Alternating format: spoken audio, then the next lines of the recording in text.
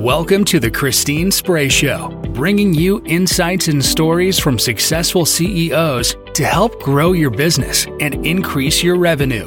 The Christine Spray Show is brought to you by your podcast team, where having your own podcast is as easy as being a guest on ours. Find out more at yourpodcast.team. Now, here's your host, Christine Spray. Hi, I am Christine Spray, and welcome to another episode of the Christine Spray Show. For this episode, our guest host is David Spray, and he is talking to Bart Peterschick, the owner and CEO of Humble Sign Company, which manufactures and installs all types of commercial signs in the Houston area and beyond. Bart and Dave talked about Bart's background, not only as a Marine, but also Bart's first entrepreneurial venture. Basically, how Bart purchased Humble Sign Company in 2010 and how he's grown it tenfold. Bart is incredibly committed to not only his team, but also the culture, which is why he provides breakfast tacos to his team every morning. What brings him the most satisfaction is to watch his team members grow, both personally and professionally. This episode wraps up with Bart talking about the advice he would give his 25-year-old self, as well as the advice he gives to every new entrepreneur. Whether you're a seasoned entrepreneur or considering launching your first venture, Bart's story is inspiring and his wisdom is timeless. Now, let's get to the episode. Hi, Bart. Welcome to the podcast. Hey, thanks, David. Glad to be here. Well, it is my pleasure. I'm going to do this a little bit differently than I've done some of the interviews. I'm going to spend a little less time kind of on the background, and I really kind of want to get into your current business because I think it's just really fascinating. Does that work for you? Yeah, sounds great. So I guess the short one, I understand like me, you grew up in the Midwest, that you in Kansas, me in Nebraska. You ended up making your way to the Marines. And don't worry, I know that you're never an ex-Marine. Once a Marine, always a Marine, right? That's right. And so thank you for your service. Thank you, David. Semper Fi. Once Marine, always Marine. Yeah, that's great. And then from there you ended up as an entrepreneur, and we'll get into that. So let me just ask you just a couple questions about the Marines. So what would you say the most valuable thing you learned about being a Marine? What the most valuable life lesson you learned? Yeah. I wouldn't have known it at the time, David, but they force you into leadership positions, whether you wanted them or not, and put you in some really, uncomfortable situations for an 18, 19, 20-year-old kid, right? Mm-hmm. And I realized I was pretty good at that. I don't know if I realized it at the time, but I enjoyed it and I thrived on it. Okay. And so throughout the rest of my life, I was always quick to step up and assume a leadership role, which served me well. Okay. Yeah. Well, that's great. Well, I want to get to my favorite part of this story. So let's talk about your first venture that you started, I think about 15 years ago. Yeah. Why don't you tell us about that? What was the name of the company and what did it do? It was Radio Raft, the waterproof radio, and this was before Bluetooth speakers were at least readily available. But I seen a need, and it started with myself and my friends. We were always floating the Guadalupe River here in Texas, and I made this radio that could survive the environment of floating down the river. And it was a huge hit. Everybody loved it. And each year it got a little more advanced. And finally I decided I should make a product for the market. And I was naive, and maybe that was a good thing. I learned a lot of different things from marketing, manufacturing, and sales along the way. But the business was a failed plan from the beginning. Okay. Nevertheless, we got a product off the market. It was outrageously expensive and therefore an unviable business. We did stumble along for a couple of years. They were so expensive, we leased the radios out to River Outfitters. Oh, wow. Yeah. And they were a big hit, but they were just so expensive. It just wasn't a good business model. Maybe if I could look back and I knew what I knew now about manufacturing, I could have maybe pulled it off and built something that was a little more practical, terribly over-engineered. So I spent a bunch of money, and after about 2 years, realized that this is not going to put food on the table. So did you just end up just closing it, or did you find a new buyer for it, or? No, it just fizzled out. We ran out of money, and it just fizzled out. Along the way, I never completely quit my day job, which was in the boating business. I've been in the boat business all my life. Okay. Went to tech school to be a boat mechanic, and got into sales and management along the way. And so at this point, it was 2008. And those of us that were in the boat business in 2008, 9, and 10, it was ugly. There's a lot of industries were, but the boat business was one of those that took a really hard hit. So I'm sorry if I'm going off on a tangent. No, that's okay. So let me help you out there. Yeah. So that business didn't work out like you planned. No, it didn't. Before we kind of move on, my theory is every obstacle contains the seed of an equal or greater opportunity. Absolutely. What were some of the positives that came out of that experience that you maybe didn't appreciate at the time? I think the most impactful single element was in 2008, the internet was still fairly new. Internet marketing was really still in its infancy.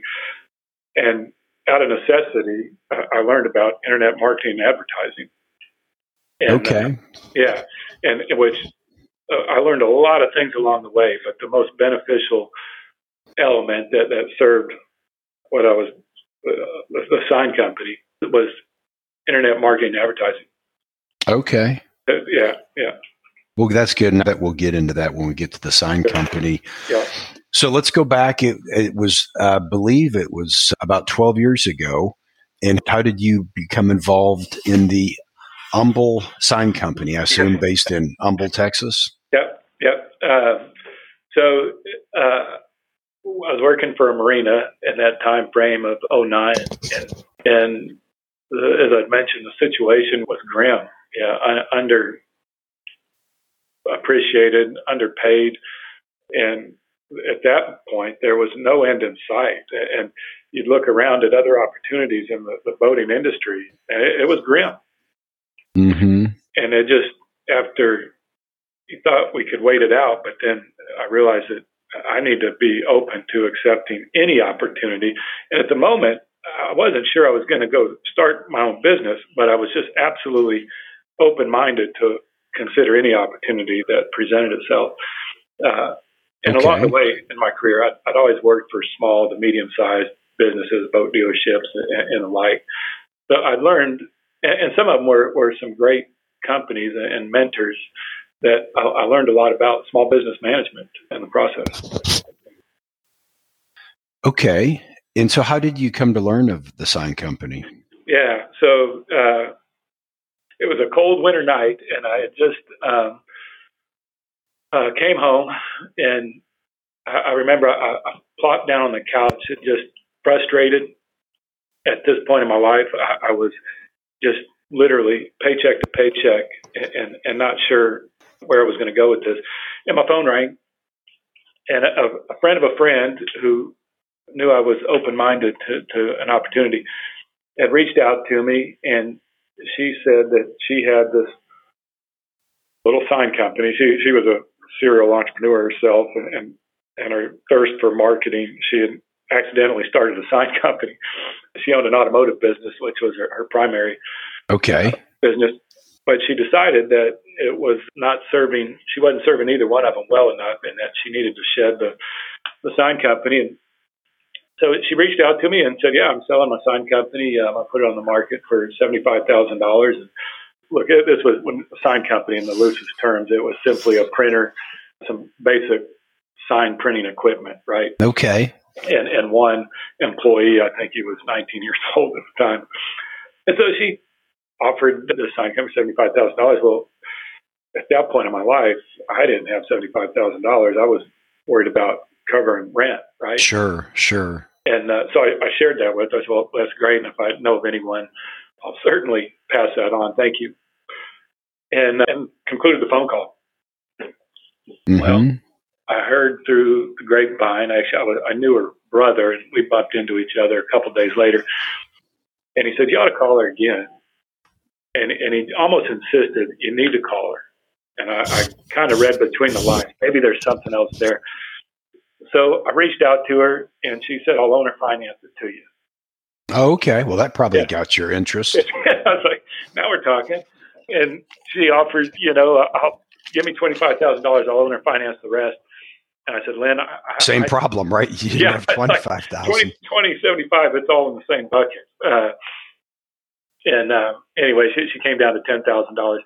So I went and borrowed $10,000 from a family member, and lo and behold, I bought a sign company. Wow, that's a great. And so could you give us, so one of the things I'm going to want to talk about is the growth of the company, because it sounds like there's been a lot, but I also want to be sensitive to, confidential financial numbers. Sure. So what kind of metric could we use that we could then reference, kind of as the company grew, like maybe number of employees or? Yep. So when I bought the company, it had one employee, and I believe from the very beginning, I did have a vision of something much greater than that. And every year since 2010, since we started, we've had measurable growth, probably year over year on an average of 20, 25%. Okay. Even in 2020, we did not go backwards. We did the same numbers in 2020 as we did in 2019, which. Oh, wow. That's amazing. Yeah, I know. Well, we count that as a success. With that exception, we've seen measurable growth every year. Okay. And so like today, like how many employees do you all have now? Yep. We just hired our 51st employee. Wow. Yeah. Isn't that something? It is.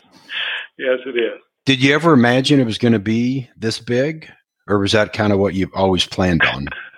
Yes and no. I knew I wanted to grow it. I knew I wanted to be a leader in the industry, and I was never afraid to take that next step or next leap of faith.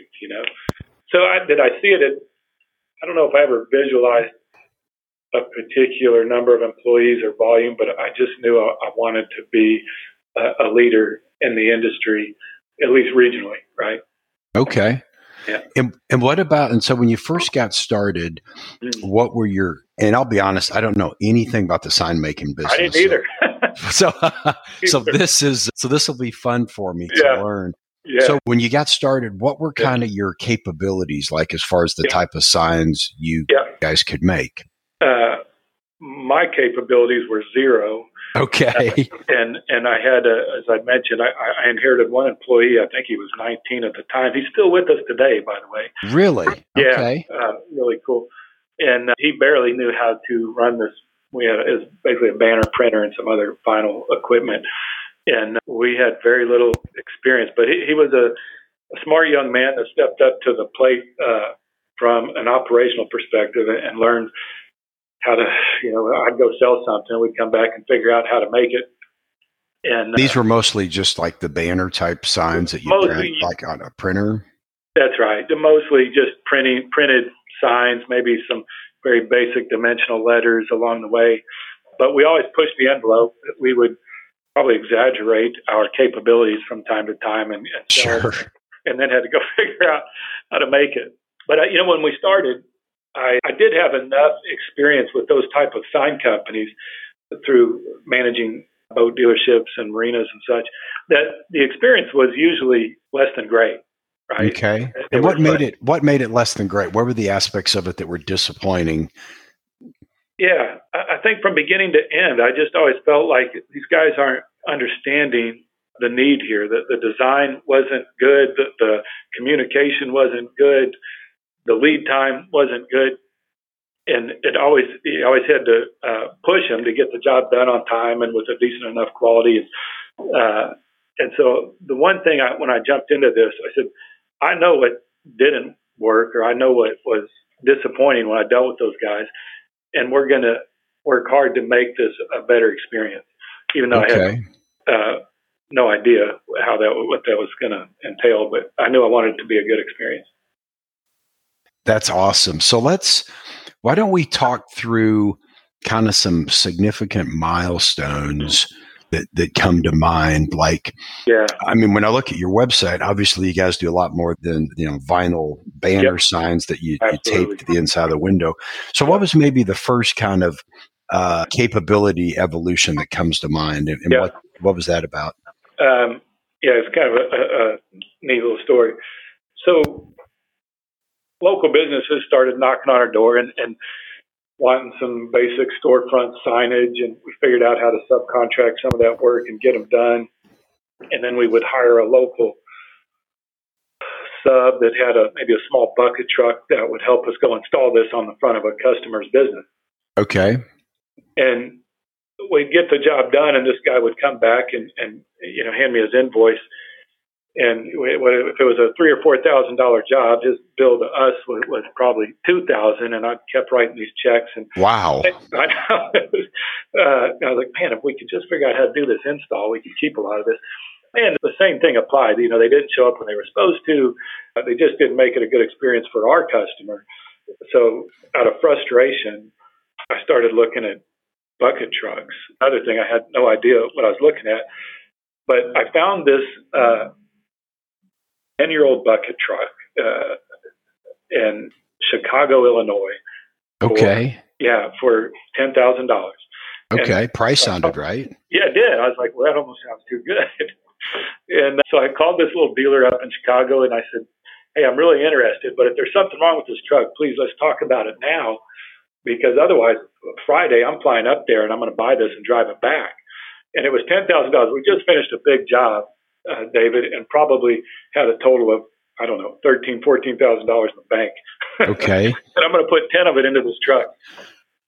And the guy told me, he said, yeah, no, it's a great truck, Bart. Come on and make the trip just fine. And so I get up there, and it's this big, heavy-duty international bucket truck, right? And I jump in, and I have no idea what any of these buttons do. And now I'm a little intimidated. I'm like, oh, my God, I'm going to drive this back to Houston. And I'm looking around, and the console kind of looks like one of these Ford consoles. So I start to turn on the air. It's the only thing I knew how to operate. And the air conditioner, now that's the middle of June, and the air conditioner isn't working. Okay. And I lean out the window, and I tell the salesman, hey, I don't think the air conditioner is working. Well, it doesn't have any, was his answer. Right.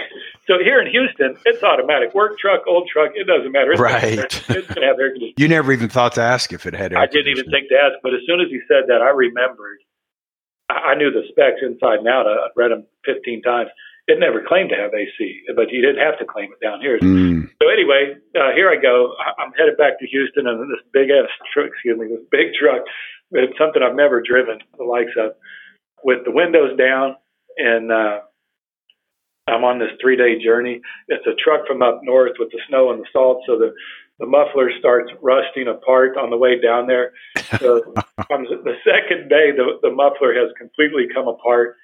And it is. Yeah, because those bucket trucks really are kind of designed for short trips, right? I mean, they're not cross-country vehicles. So yeah, it was a journey in the middle of the summer with no air conditioner, with the windows down, and now with no muffler. But I'll tell you this, we got it back. We got the muffler fixed, and dollar for dollar, it was the greatest return on investment, one of the greatest return on investments I've ever made.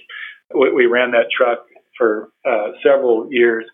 And it went to work for us every day and performed beautifully. How much money did that probably save you by hundreds of thousands of dollars? In the six figures, absolutely. Yeah. That $10,000 truck earned, I never looked. I should someday. It'd be fascinating. But it earned us well into the six figures and saved us at least, half that from not having to hire subs. But most importantly, it put us in control of the installation process. Sure. And therefore the customer experience. That's great. So give us some context. So how many vehicles does the company own now? We've got, I think, a half dozen crane trucks and another half dozen support trucks. So, wow. Well, yeah. Okay. And a crane truck's more advanced than a bucket truck, I guess. These are $250,000 trucks. They're not $10,000 trucks. Yeah. Wow, that's something. Okay, so that thing opened up some more capabilities for you. And it was a big leap for us. And it was a big leap forward for us, absolutely. Okay. And I can see why. So what was kind of the next kind of milestone, maybe technologically or infrastructure? Yep. At the time, our storefront was a little strip center. And just down the road, we had rented a small warehouse to start trying to do some fabrication. Again, along the way, for the first few years, we're simply learning how to produce these things. How do we make this? Where do we get these products? How do we manufacture it? Sales was my strong point. Management was probably my second. But manufacturing signage, I had no idea. Mm-hmm. And so I went to our very first, probably my second or third year, I went to our very first, the International Sign Association trade show, where all the vendors of all the products and materials are there. And I bought a CNC router table, an automatic. Yeah, I know what that is. Okay. And what did that thing run? You remember? That one, it was an entry level piece of equipment for $30,000, and I want to say that was the first thing the company was ever able to finance. Okay. So we found a lender that would take a chance on us, and we financed a $30,000 piece of equipment, and we were off to the races. We were now a sign manufacturer, albeit we lacked a lot, but we were producing some of our own product. Now, help me understand what. So I know what a CNC machine is. I've got a client that's got a bunch of them, but help me, and I can understand the use of that. Like that company, they make seals with it and gaskets. And so tell me what that CNC machine let you do for sign making. Like what types of signs could you now make that you couldn't make before? Yeah.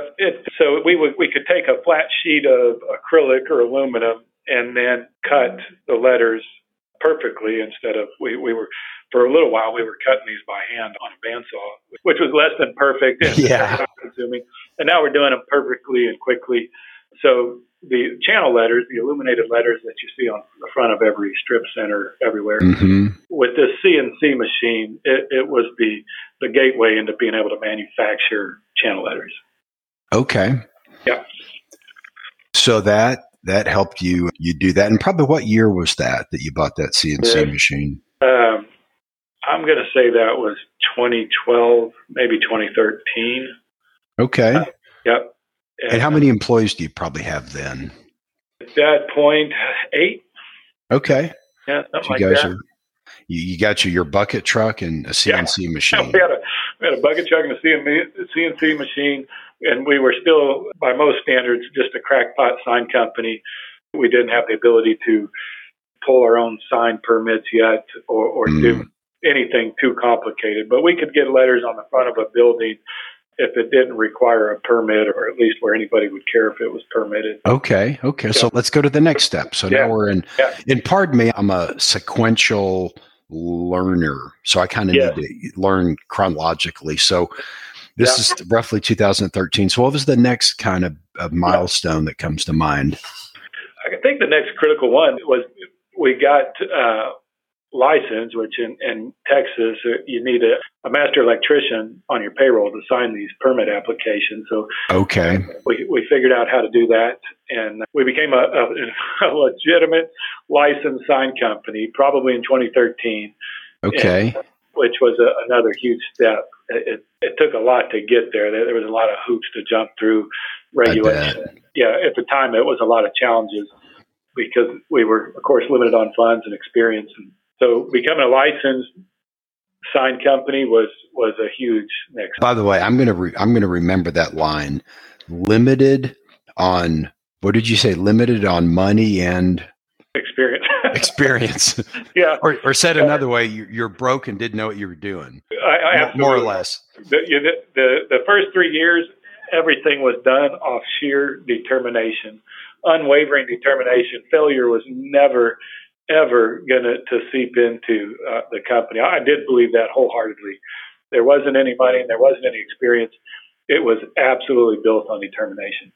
Okay. So 13 is another big milestone that you're now an official licensed sign company that you can, because I guess you needed that to provide the lighting, right? You needed the electrician to have the lighting. Right, to be able to do electrical signage. We've seen right away that, that type of signage, commercial storefront electrical signage, that's where we needed to be. Obviously, you can only make so much, printing banners. But okay, so what's next? What's the next milestone? Or a next milestone? Yeah. So for the next few years, we stumbled along. We got a little bit bigger shop, which gave us a little bit more capacity. It still had a lot of limitations. This building we were in, a lot of challenges. The shop floor was a disaster. The roof leaked. There was electrical problems in this building, but by gosh, we were manufacturing, installing signs, and doing it legally with a permit. Okay. Yeah. But I knew early on in the first couple of years that I wanted to own our own building and build a real sign shop the way it needs to be done and to our specifications. So I think it was 2014 right here in Humble, Texas. I stumbled across 6 acres that just went on the market. I'd been watching, and we bought 6 acres of undeveloped property. And over the course of the next 3 years, we got the plans and the loan to build this building that we're currently occupying. And in 2018, we moved into our own custom built to our specification building. That must have been really satisfying. It really was a huge source of pride to come from not too many years ago. This crackpot sign company that a lot of the other legitimate sign companies literally would just laugh at, and and then being that nobody wanted to come work. Anybody that was of any real value to the sign industry didn't want to work for this crackpot sign company. But once we moved into this building, and slowly but surely we'd been building our reputation as somebody to take seriously. And by the time we moved in here, some of the better talent in the industry started knocking on our door. And at that point, we were really off to the races, and it just started to snowball from there. That's great. So any other kind of milestone you can think of, that was significant between 18 and 22, or was it just kind of kept doing what you'd been doing, but just keep growing? All of the above. And I should add that this building that was going to answer all of our problems just a few years ago, we've outgrown it. We just sold our conference table and chairs so we could squeeze in a few more cubicles. And we're about to break ground on our second building that will... On your same 6 acres? Yeah, on the same 6 acres. And this building will be exactly double the size of our current one. Which will be how big, roughly? Yeah, the new one will be 40,000 square feet. Wow, that's just about an acre, just a little under an acre, I think. Yeah. Good sized space. It is. It is. And in this industry, we also need a lot of concrete. There's a lot of lay down space and trucks and equipment. Mm-hmm. Yeah. Yeah. Well, that's great. Well, I want to shift gears now and talk about how that you said when you had that new building, you started having, qualified sign professionals showing up. So what was it that made them come calling on you? Yeah. David, along the way, I was really focused on trying to build a brand that was respected by our customers and by the sign industry as a whole. And it was a steep uphill battle, considering we had no experience. But between the years of 15 to 18, we did start to accomplish that and really focused on trying to bring in some needed experience. And the really good ones, just, they don't want to come to work at a company that's barely cut. Sure. But along the way, we were able to convince a couple. One was a very talented designer, but probably one of the greatest sign designers, and I don't know, that I've ever met, to come to work for us. We showed him the vision, showed him where we were going, and convinced him to take the leap with us. And that was an important part of really being able to close some more valuable prospects, right? We've got to put together some intelligent looking design packages. And sure. And what was it? Yeah. What was it about the opportunity that was attractive to him? I think we painted the vision. We showed him where we've come from, and when you look at where we came from, not necessarily where we were at that was impressive, but where we came from was what was impressive. Mm-hmm. Showed them where we intended to be in a short period of time. The vision, the opportunity, and at that point, we were really starting to create a brand that was something to be proud of. Okay. Yeah. That's go ahead.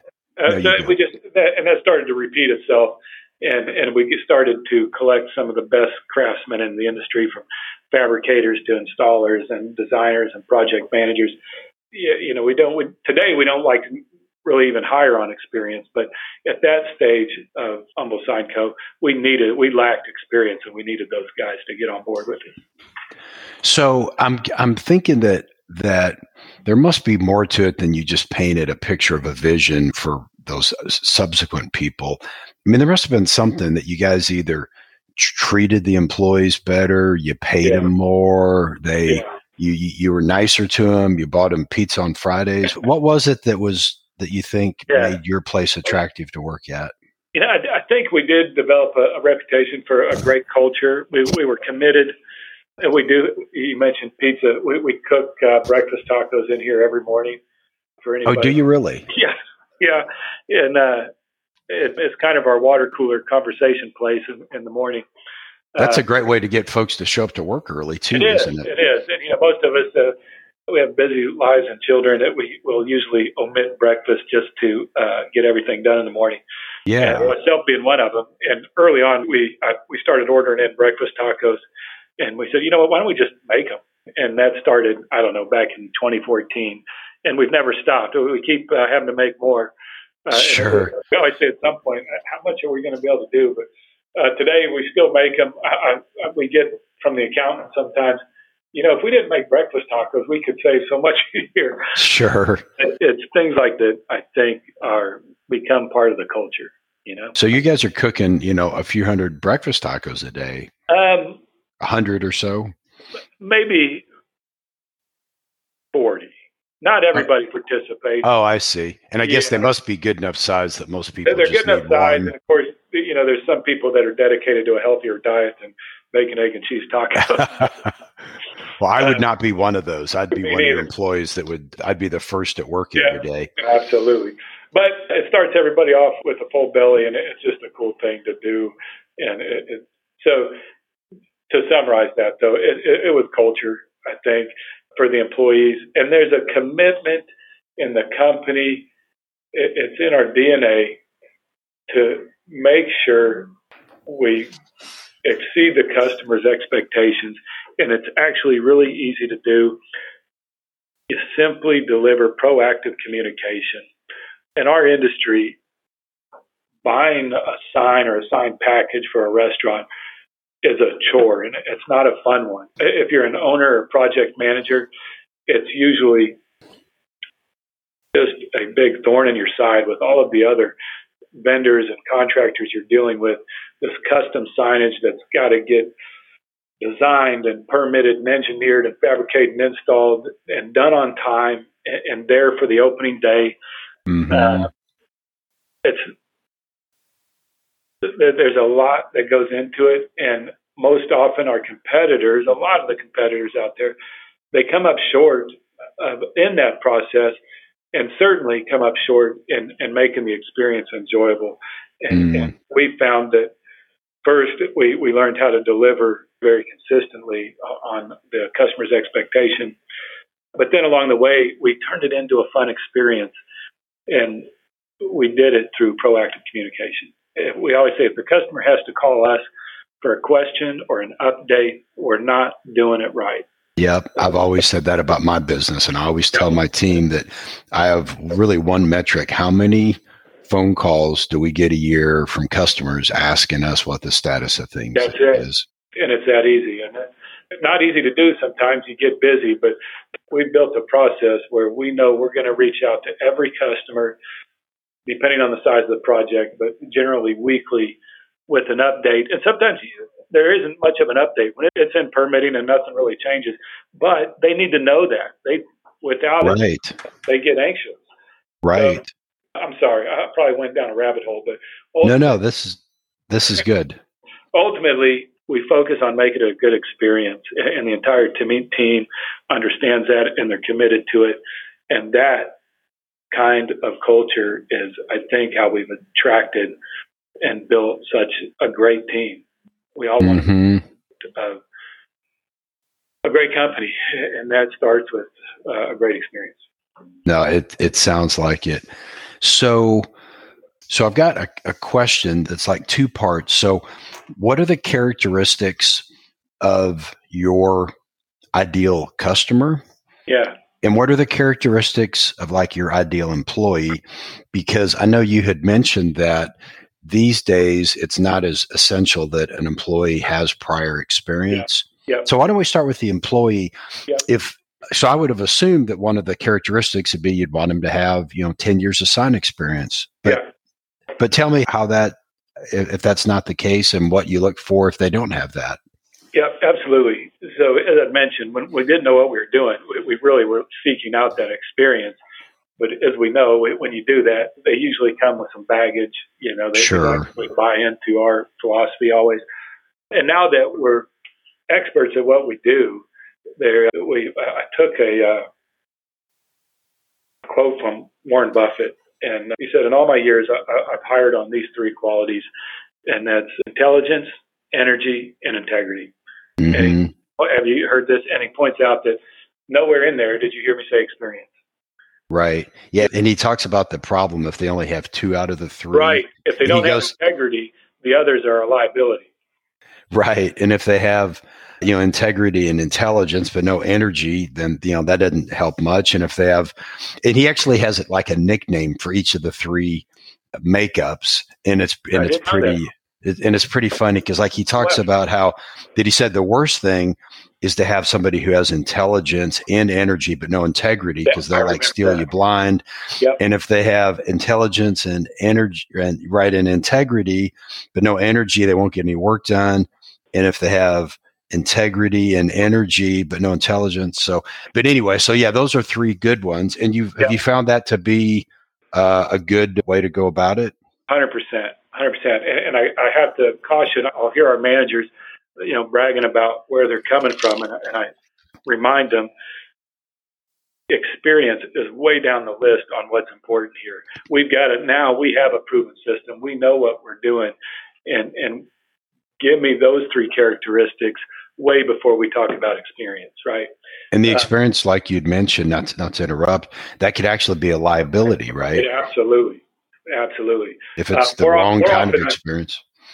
More often than not, it is a liability unless they're a really special person that, is open-minded. It usually is a liability. I heard something else, was it humble, hungry, and smart? Yeah, humble, hungry, and smart, which they're kind of have some, they're somewhat synonymous with Warren Buffett's, but I like that one too. Humble, hungry, and smart.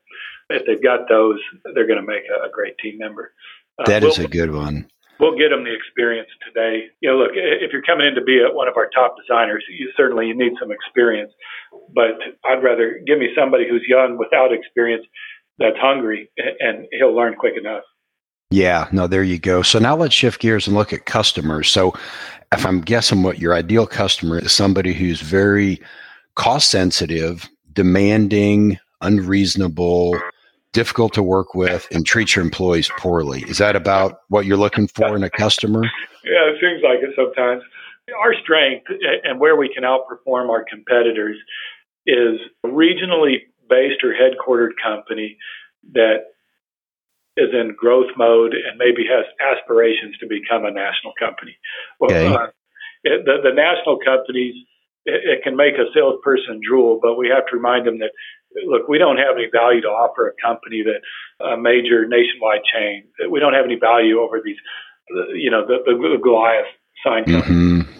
But where we do have value is these regionally headquartered companies, whether it's a restaurant or a young franchise that's maybe on their fifth store, but has aspirations for a couple hundred and are going to grow into that over a few years. That is our ideal customer. And if when we find that, we found that we can take that Goliath sign company and kick their butt in performance. Mm-hmm. Not necessarily price, maybe it's the same, but performance, customer experience, they can't touch us. Yeah, because I guess what you're looking to do is to remove one less worry from their plate and become like their sign partner, right? Yep, That right. All they need to know about signs are your phone number, That's and they'll know that you'll take care of them, and they have one less thing to worry about when they open that new location. Absolutely. When you're spending a few $1 million to open up a restaurant, look, your signage is either installed on opening day or it's not, and there's nothing in between.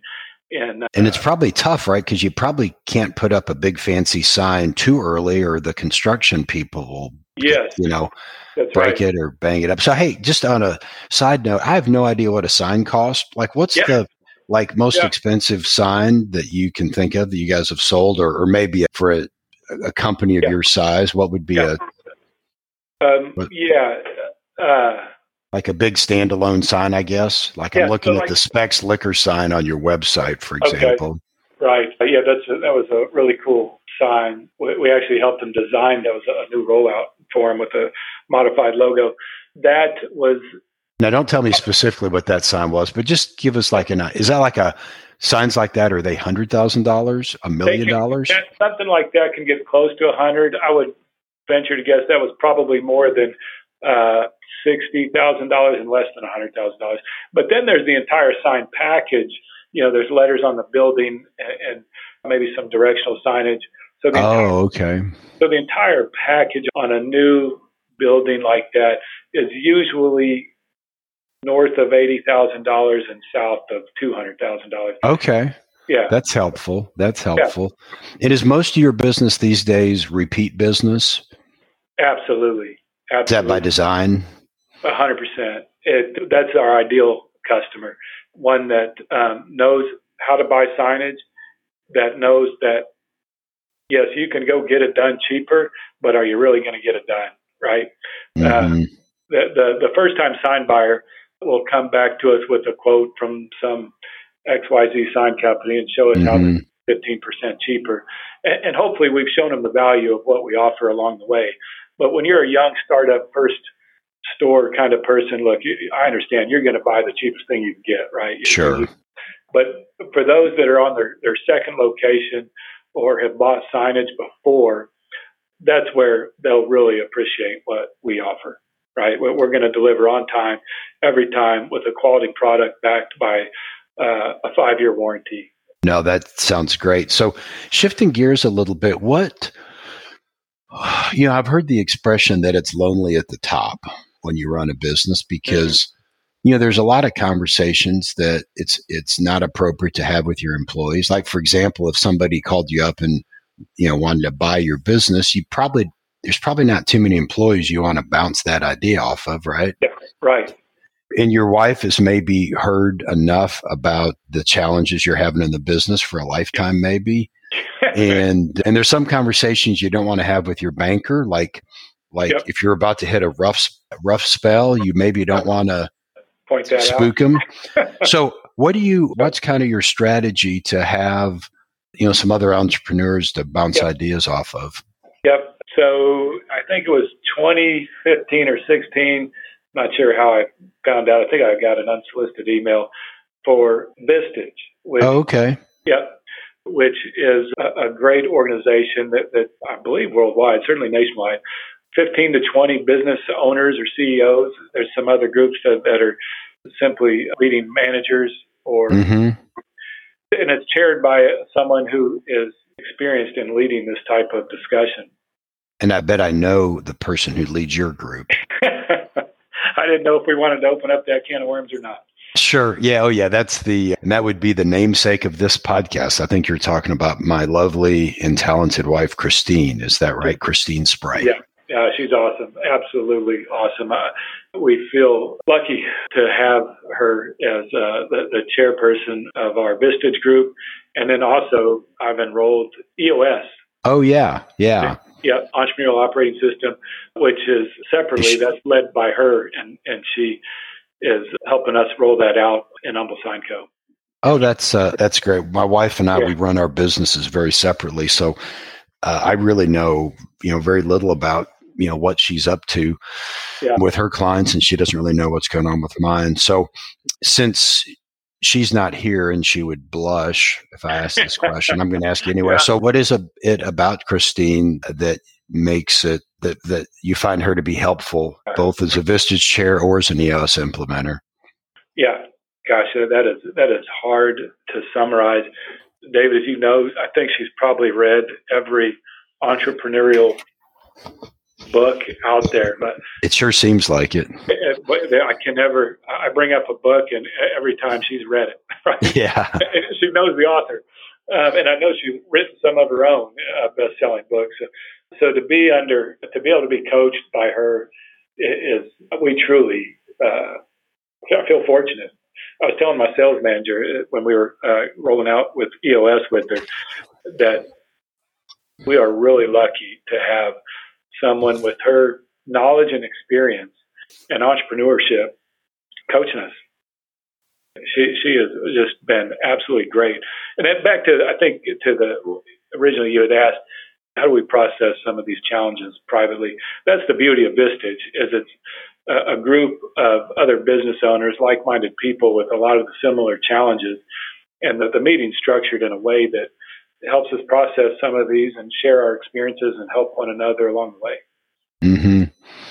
Yeah, I've had the chance to join a peer group like that recently. I tell people I would have joined Vistage 10 years ago, except that they wouldn't let me be in my wife's group, which is understandable. Sure. But the problem was, because I knew how good she was, it was hard for me to get excited about being in what I would call a subpar group. Because I know how hard she works. I know how committed she is and the extra steps she goes to. So I would just be perpetually disappointed. But what ended up working for me is I had a couple clients in another type of CEO group, and it was real easy to join because there are two of my favorite clients anyway who I don't see enough of. And I'm like, oh, this is worth being in this thing just to see two of my favorite clients every month. So I can appreciate about that opportunity to process that information. It's been huge. And when I first came across it, I hesitated and thought, I want to invest that kind of time. It's all day, once a month. Mm-hmm. And gosh, every time I go now, I think, well, boy, that there's always this. The whole thing is great, but there's always some nugget of information that makes the entire thing worthwhile. Mm-hmm. Absolutely invaluable, hard to put a price on piece of information that we wouldn't have got. And at least one. There's numerous things throughout the day, but I can always go back and say, that was priceless.